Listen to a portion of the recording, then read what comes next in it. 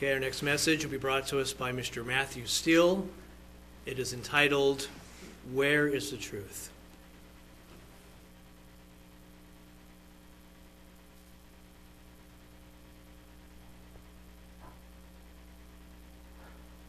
Good afternoon, everyone.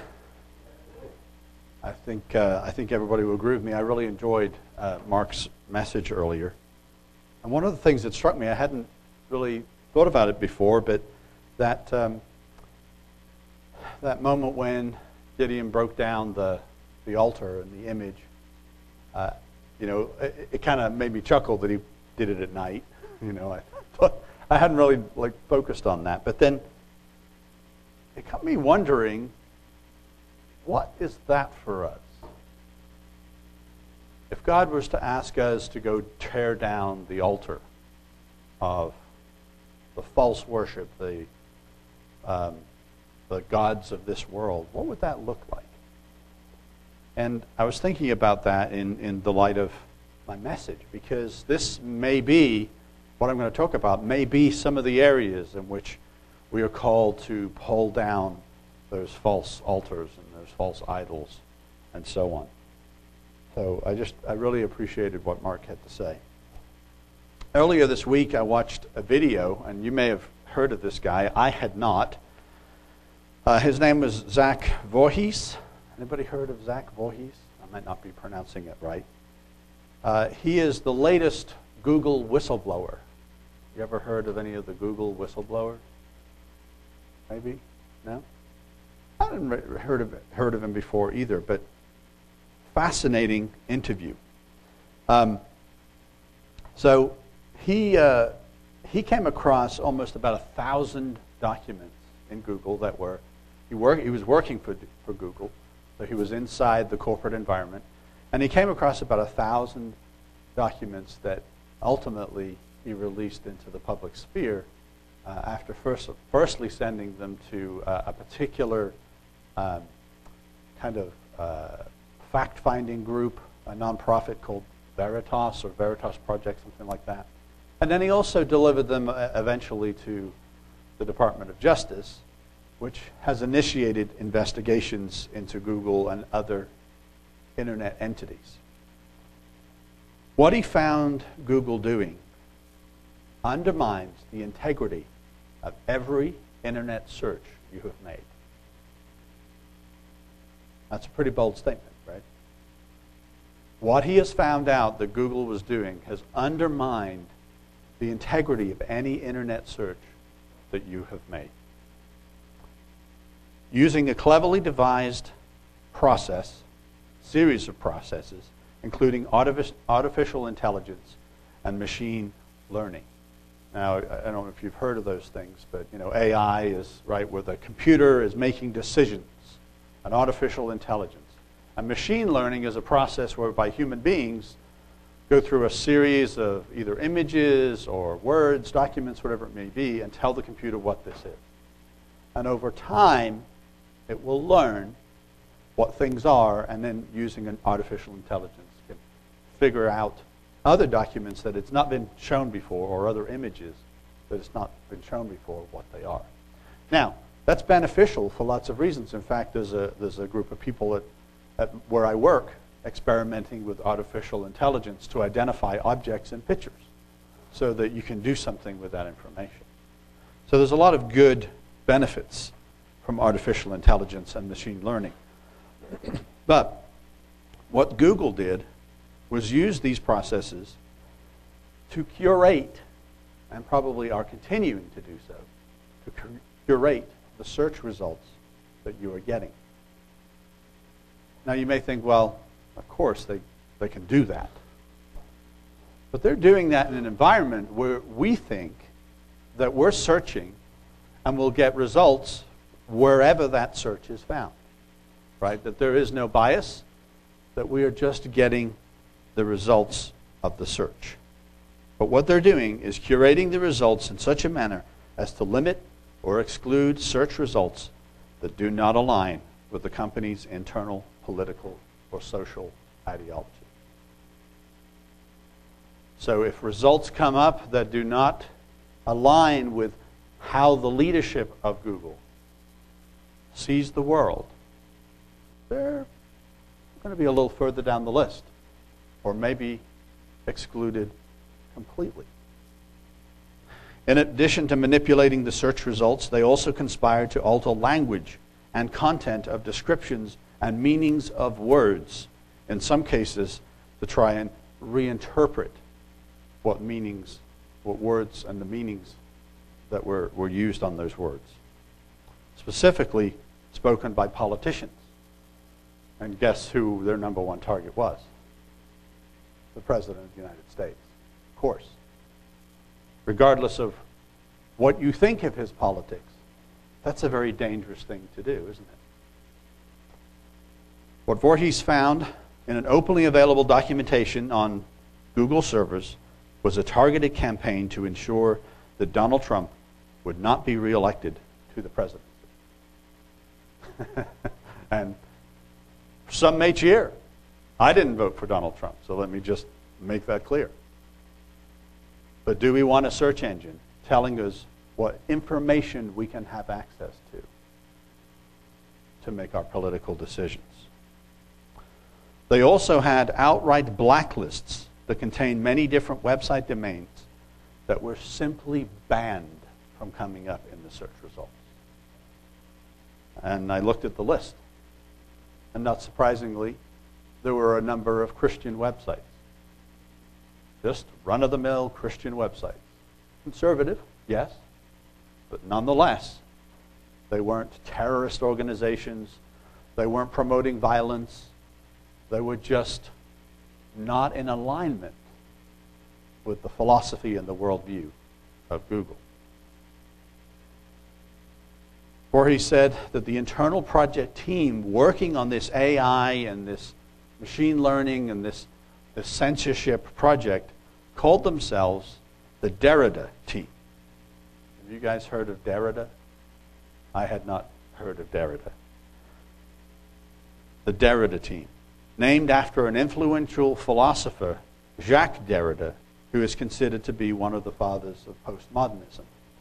Specifically, he developed the concept of deconstruction. Now, if you go do an internet search, don't use Google, if you go do an internet search and you look at deconstruction, if you can understand it, come back and tell me what it really means. Because, well, let me just say what Wikipedia says it means. Deconstruction is an approach to understanding the relationship between text and meaning. Okay, that doesn't sound too bad.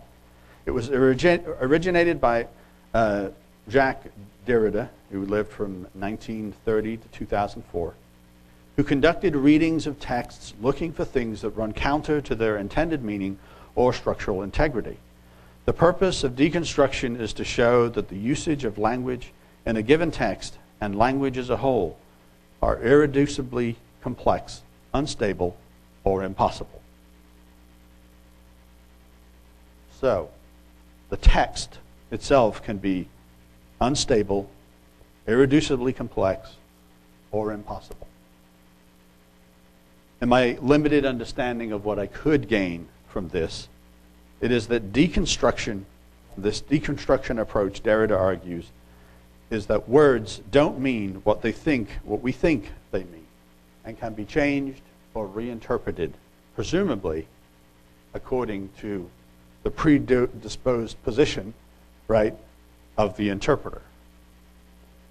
Well, Matt didn't really mean what he said. What he meant was this other thing. Well, when you introduce that, can you not just say it meant something completely different or opposite? Of course. And of course, that is also what Google and this team was doing, and presumably still doing, and using this person's name for their team. What does that tell you about what they think about words and language and truth? That it can be changed, reinterpreted. I'm going to make it better. I'm going to help you understand what they really meant. instead of just listening to the voice of the author. Google's motto used to be, does everybody know Google's motto? Anybody? Don't be evil. That was actually their founding motto. Don't be evil. And they used that for many years. And it is kind of still in their culture a little bit. But when they reorganized into the Alphabet company, which is now over Google, it's kind of Google is a subsidiary of Alphabet now. When they reorganized, they kind of changed it to do the right thing. That's not the same, is it? That is not the same as don't be evil. Because the right thing is more subjective. Because what's right today might not be right tomorrow, as we've seen very rapidly in our culture about changing perceptions and understanding of what right and wrong are. Don't be evil. Well, if we could invite Zach Voorhees here and ask him what he thinks of the Google motto, I wonder what his response would be. So after he made these documents available to a couple of different sources and sent it to the DOJ, I guess, even though he was hidden on an interview, kind of the darkened out, I don't know if they altered his voice, but they hid his image. Even though he was blacked out on that video, they still figured out that it was him. And he left the company right around the time that the video came out. He was, of course, threatened with legal action. He was hounded with letters from Google demanding the return of the materials. Well, okay, you kind of expect that, right? But then he became so much in fear of his life because of what they were doing.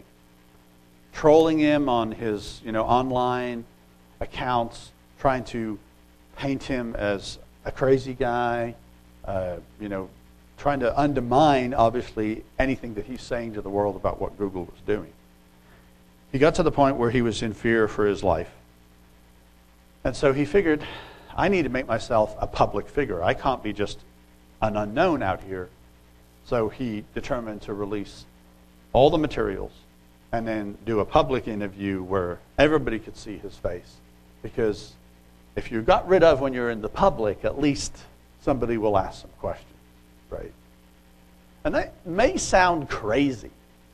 And at first I'm thinking, it's an internet company. I mean, it's not like the mafia, right? I mean, or you're going against, Edward Snowden. I mean, if he didn't come out in public, he probably would not be with us today, right? Because CIA and NSA, they do engage in unfriendly activity to people that reveal their secrets. But Google?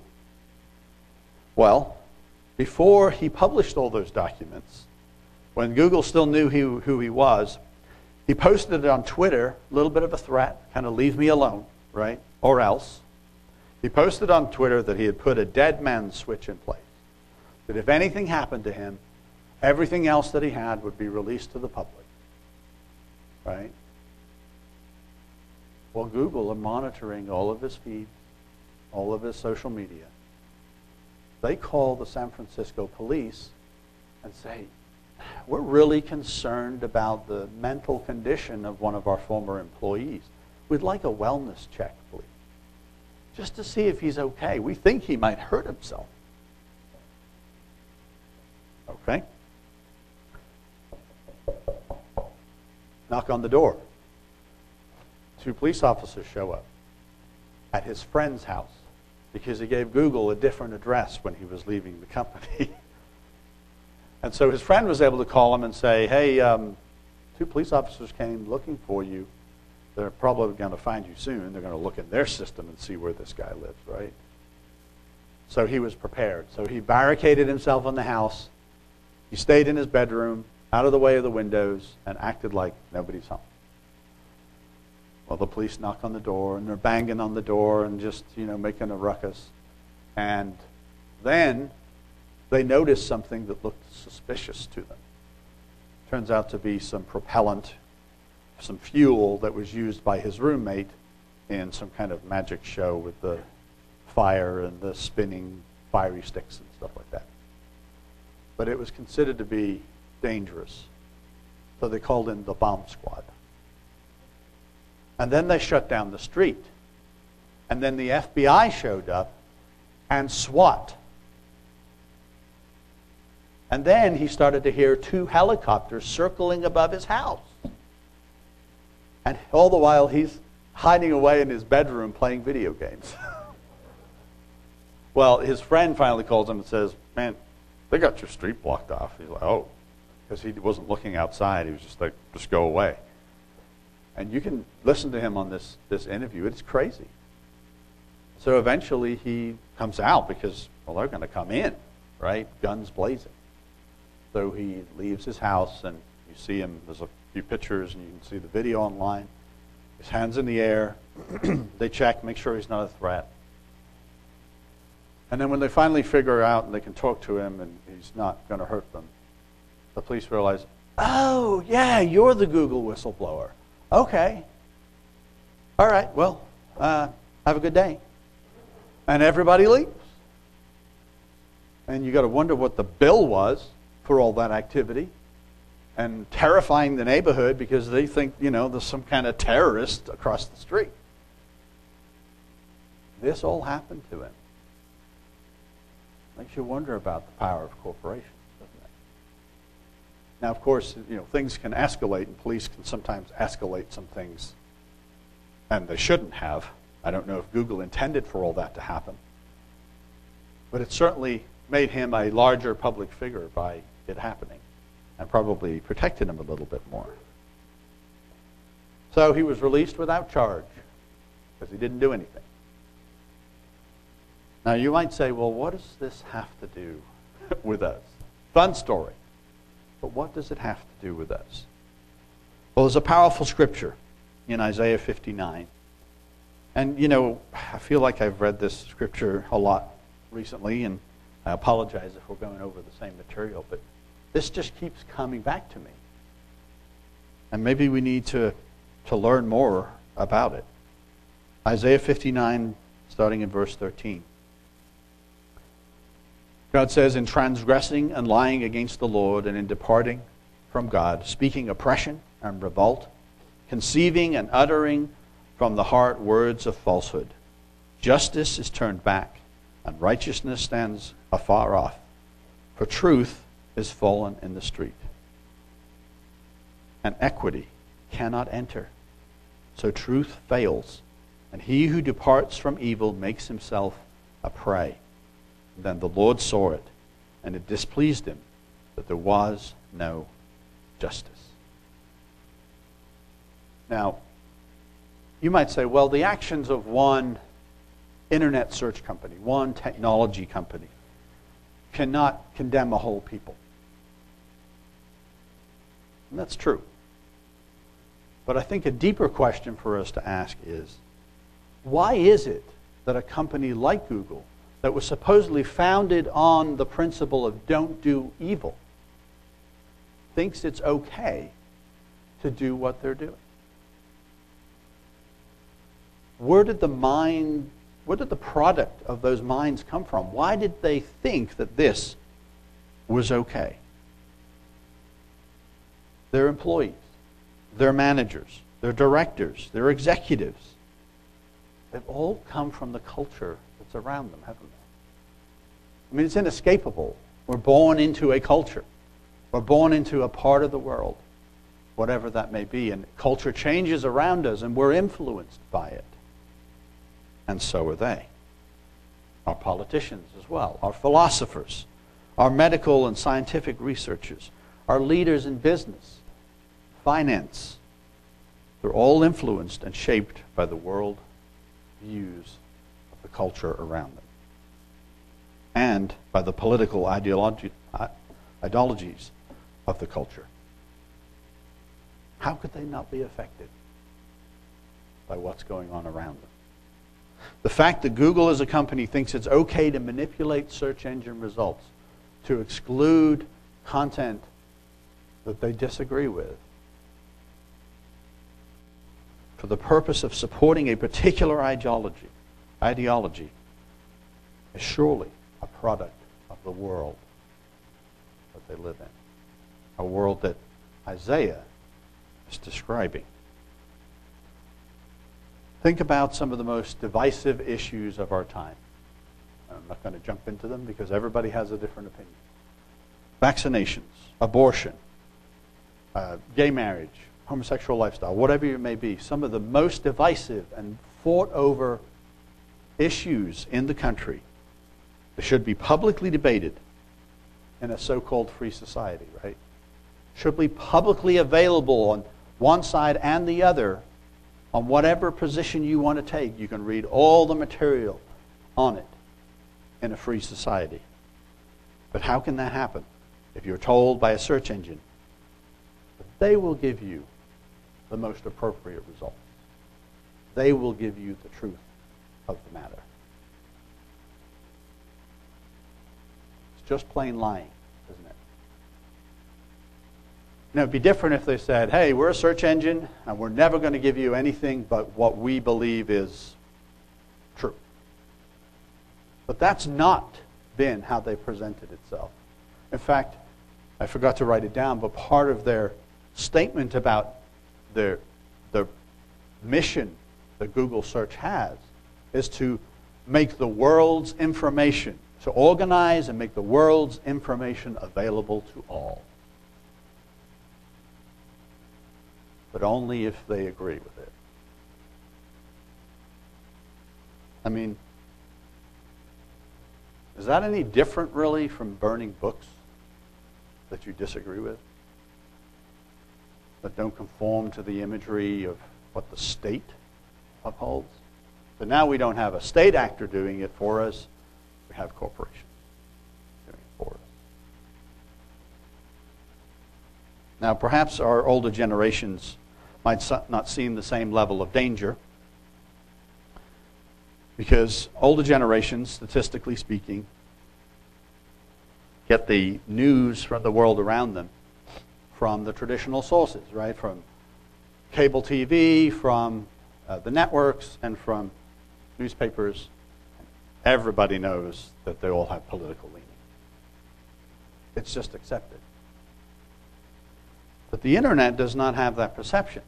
You think that you can get to any position and any material on any position.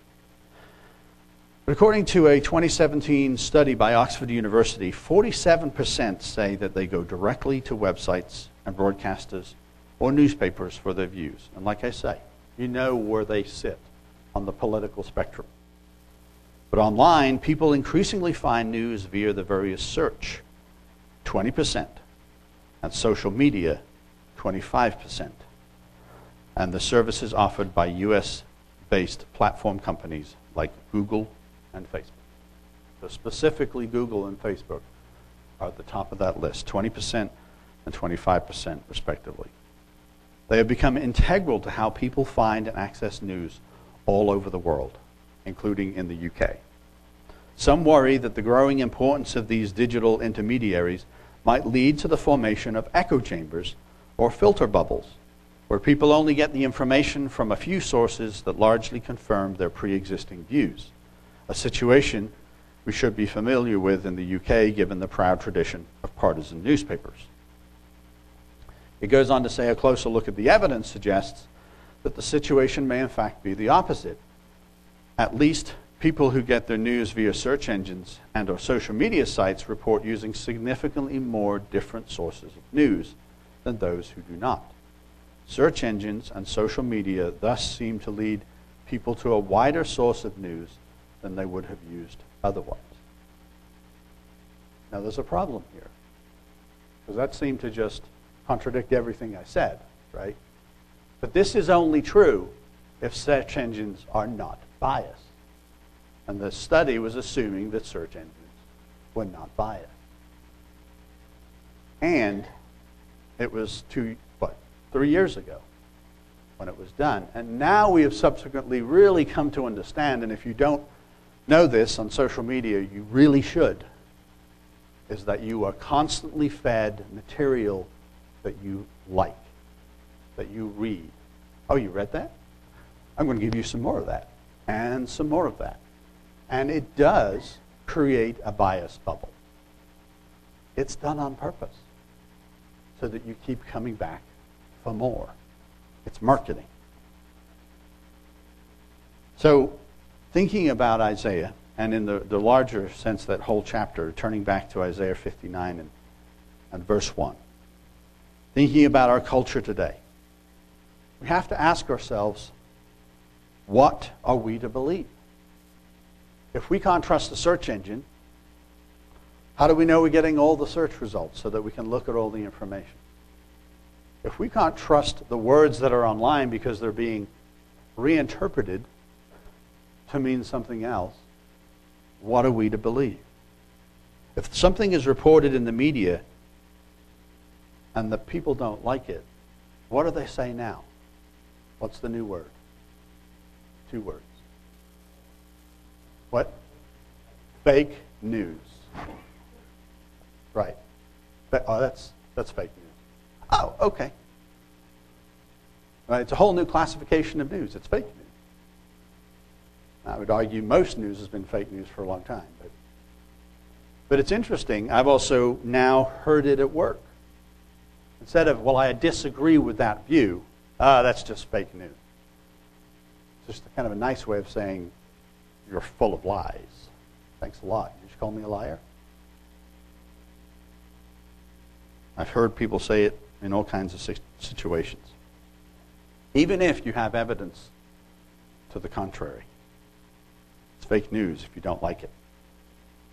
So in Isaiah chapter 59 and verse 1, he says, "Behold, the Lord's hand is not shortened that it cannot save, nor his ear heavy that it cannot hear, but your iniquities have separated you from your God, and your sins have hidden his face from you, so that he will not hear.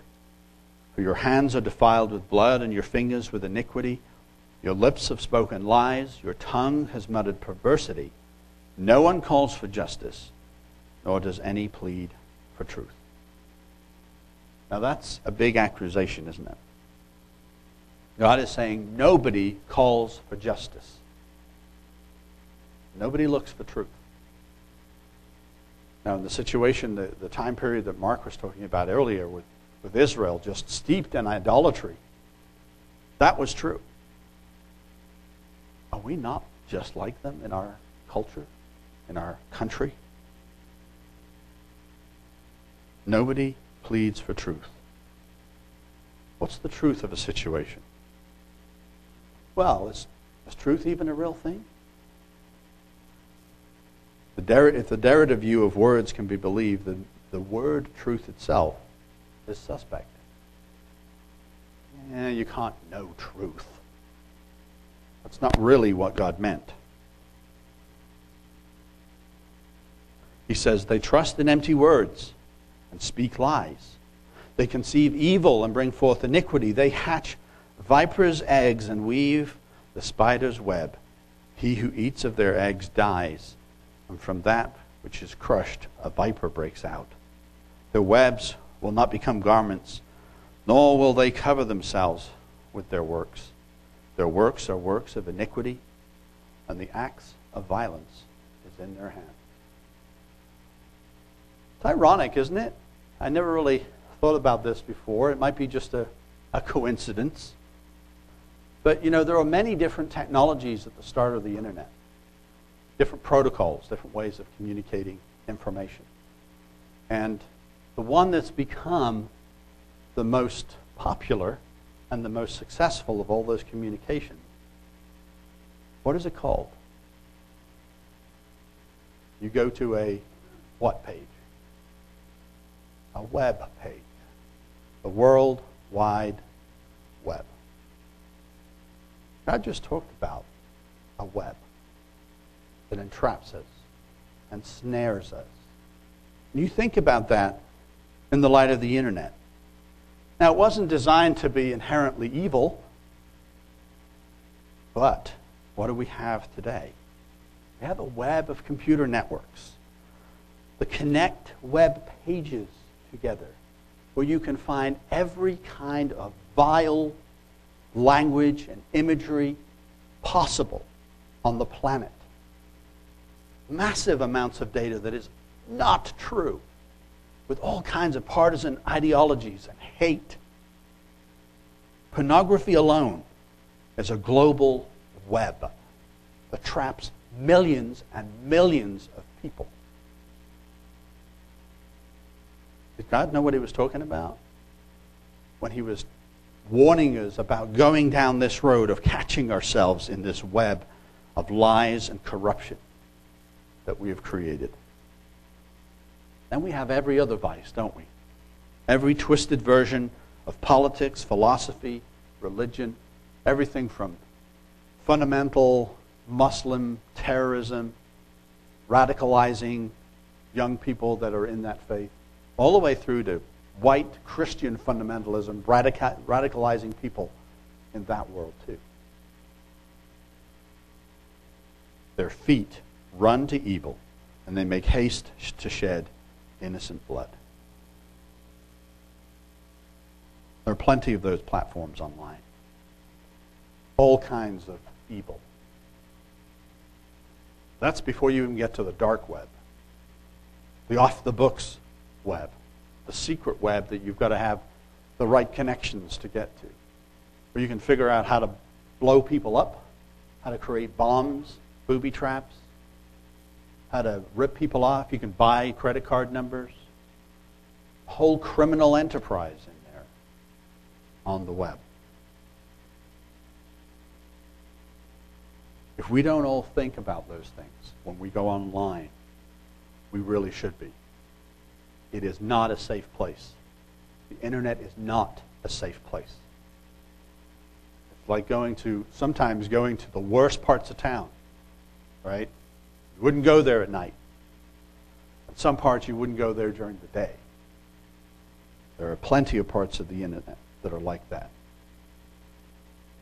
And then this, maybe you're thinking, well, but they don't shed innocent blood. Well, terrorists do, and they use the internet to show the criminal activity that they've done, perpetrated against innocent people. We've all seen those images, unfortunately.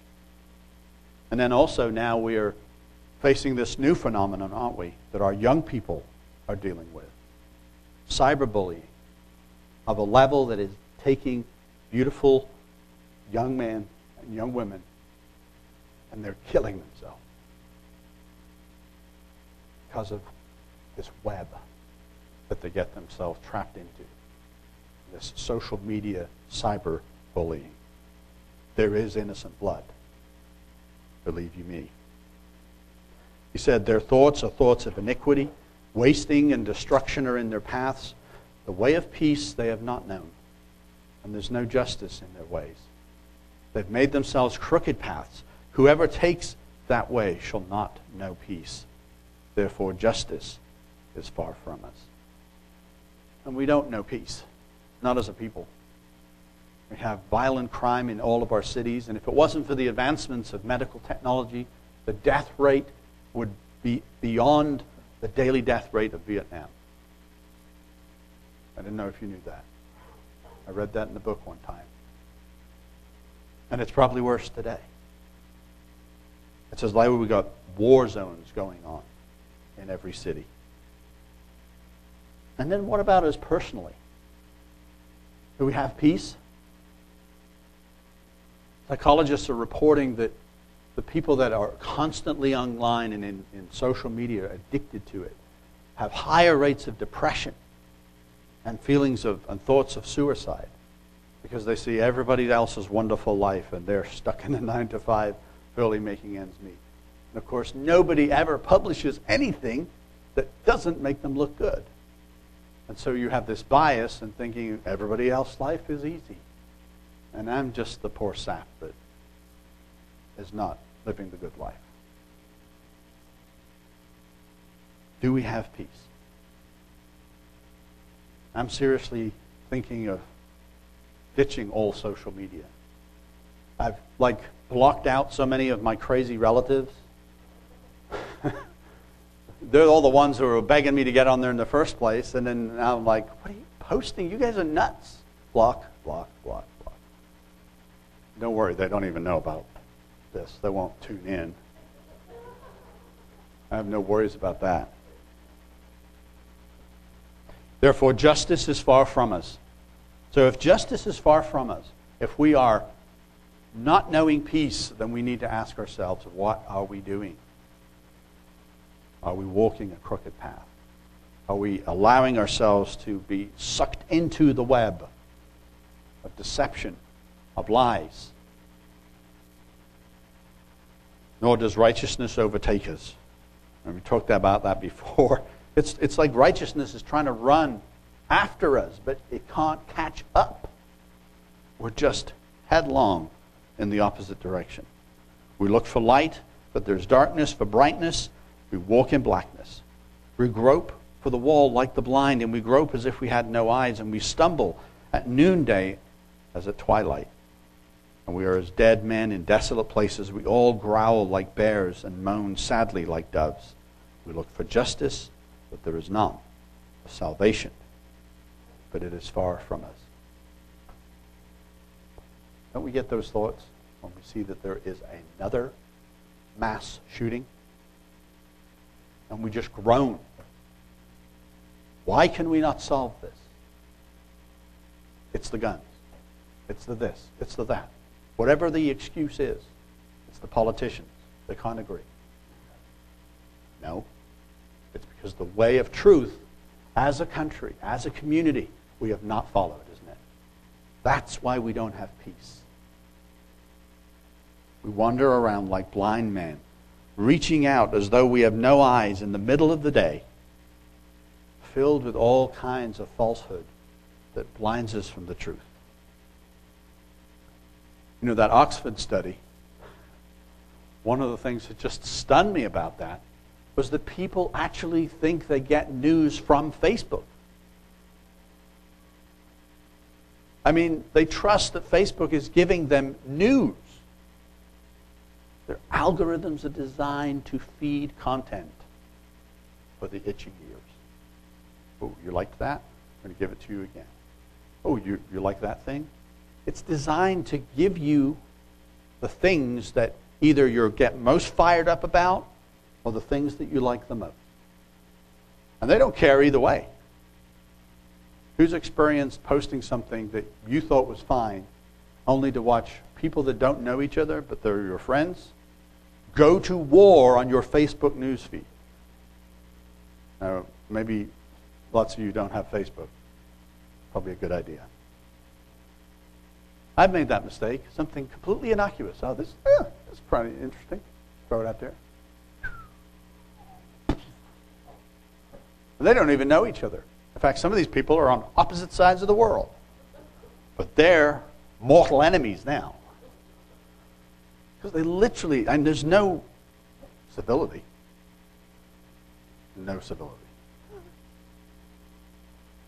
Yeah. But what do I know? It's all fake news anyway. The Apostle Paul told us that this would be the case. He told us, and we're here. 2 Timothy chapter 4. Verse 3, for the time will come when they will not endure sound doctrine, but according to their own desires, because they have Facebook ears. Itching ears. Just gives you what you want. Because you know what? It's all out there. Gives you what you want. At least Facebook does, not Google. They give you what they want. They will heap up for themselves teachers, and they will turn their ears away from truth and be turned aside to fables. So one of my last remaining cousins that I see his feeds on Facebook, and I'm getting ready to block him too, was basing life choices about how he's raising his child on the philosophy and the deep thoughts of Ricky Gervais. Have you heard of that guy? Unfortunately, he's British, so don't hold that against me. But, I mean, He's a comedian. Okay, I don't really like him. He's kind of stupid. He's not very intelligent. But he had this video where he talks about the philosophy of, we shouldn't put God in the category of telling our kids, don't run out into the street or don't touch that because it's hot. That's only that realm of education and that level of importance is only for true things. I mean, his philosophical structure itself was embarrassingly imbecilic. Any philosopher would destroy that. But people are accepting that. My cousin's quote was, "Oh yeah, we kind of made the mistake with our first kid, but because they believe in God, we're going to correct that with the second one." Yeah. The time will come when they will not endure sound doctrine, but according to their own desires, because they have itching ears. They will heap up for themselves, and they will turn away. Their ears away from the truth and be turned aside to fables.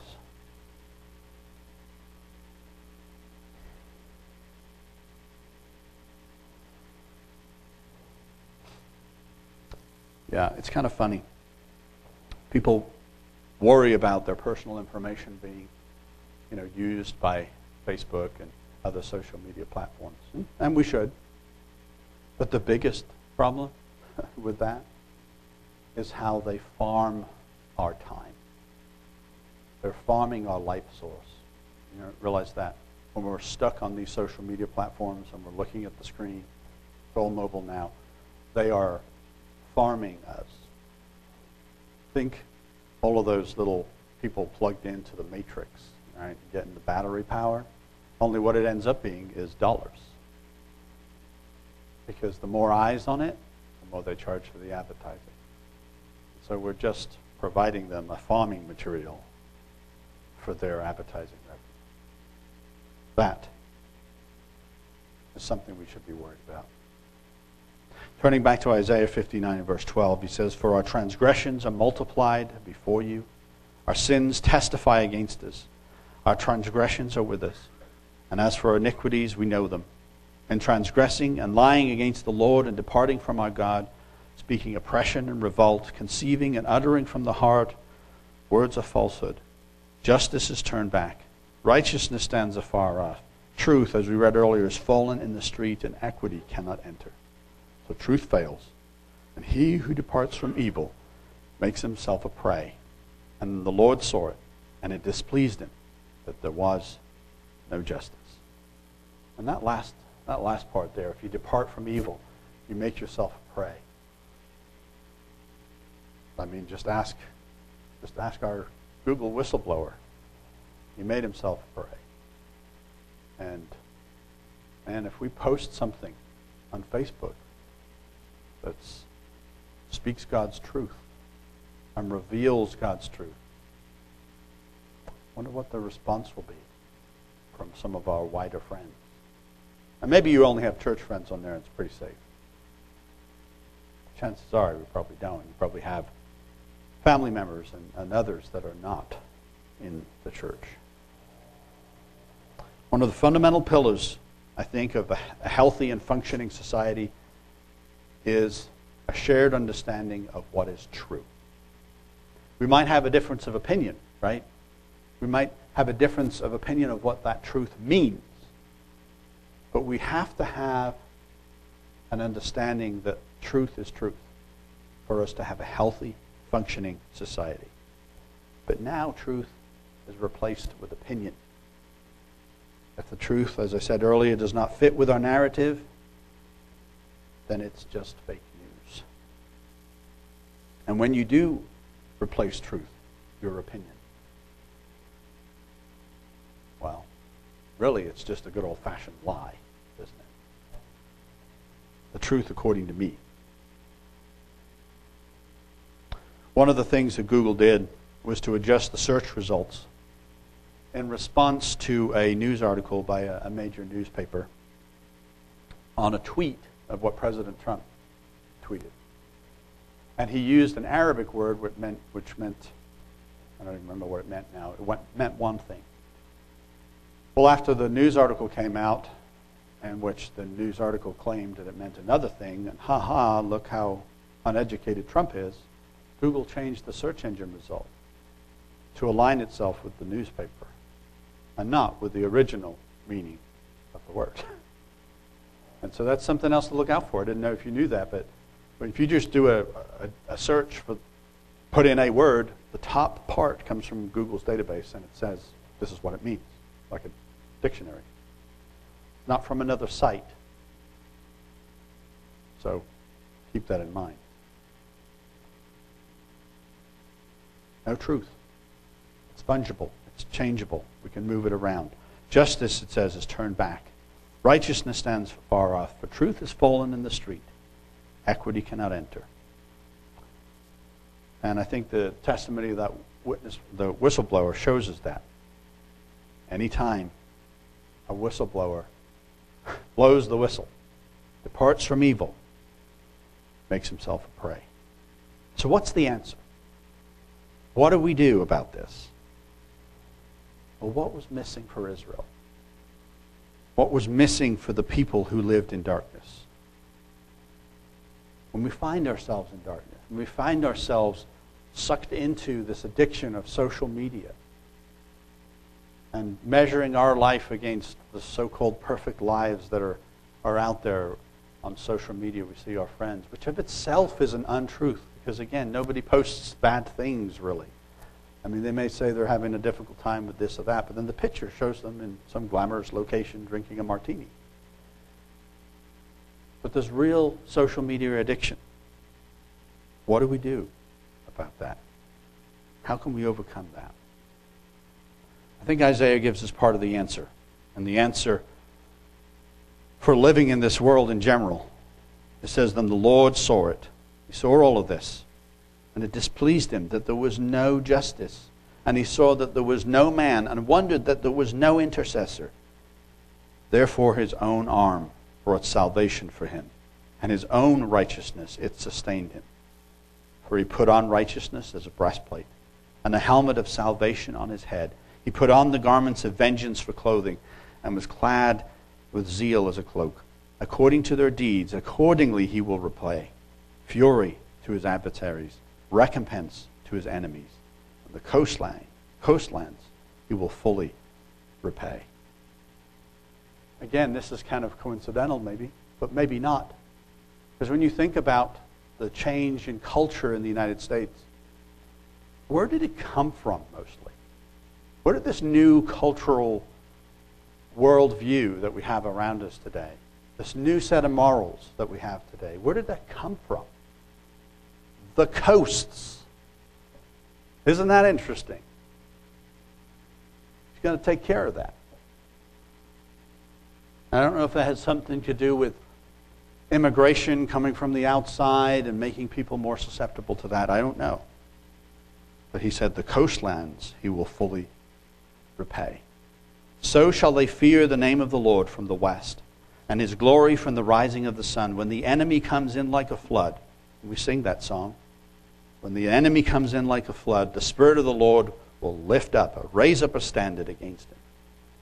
The Redeemer will come to Zion, and to those who turn from transgression in Jacob. That is so powerful.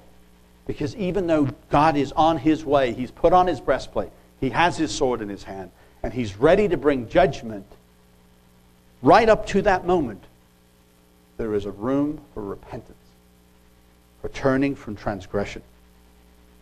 This is the key for every single one of us. If we do not have peace in our life personally, we have to ask ourselves, is there a transgression that we need to turn from? Is there a restoration that we can look to God to bring to us? That he will save us.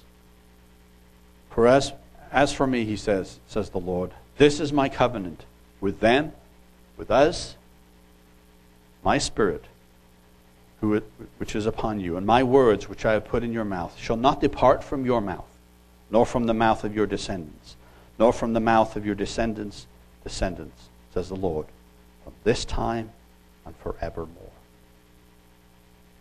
There is a day coming when every search engine result will speak truth. When every search engine result takes you to a myriad of different web pages, and they all speak truth. There is a day coming when there won't be fake news. When we can rely on things that we're told by those that are trustworthy. And we can rely on real news. No more lies. So, therefore, no more politicians, right? Or if there are, they can't move their lips, as the saying going. Whenever we open our mouths, we will speak truth. Have you ever lied? Doesn't feel good, does it?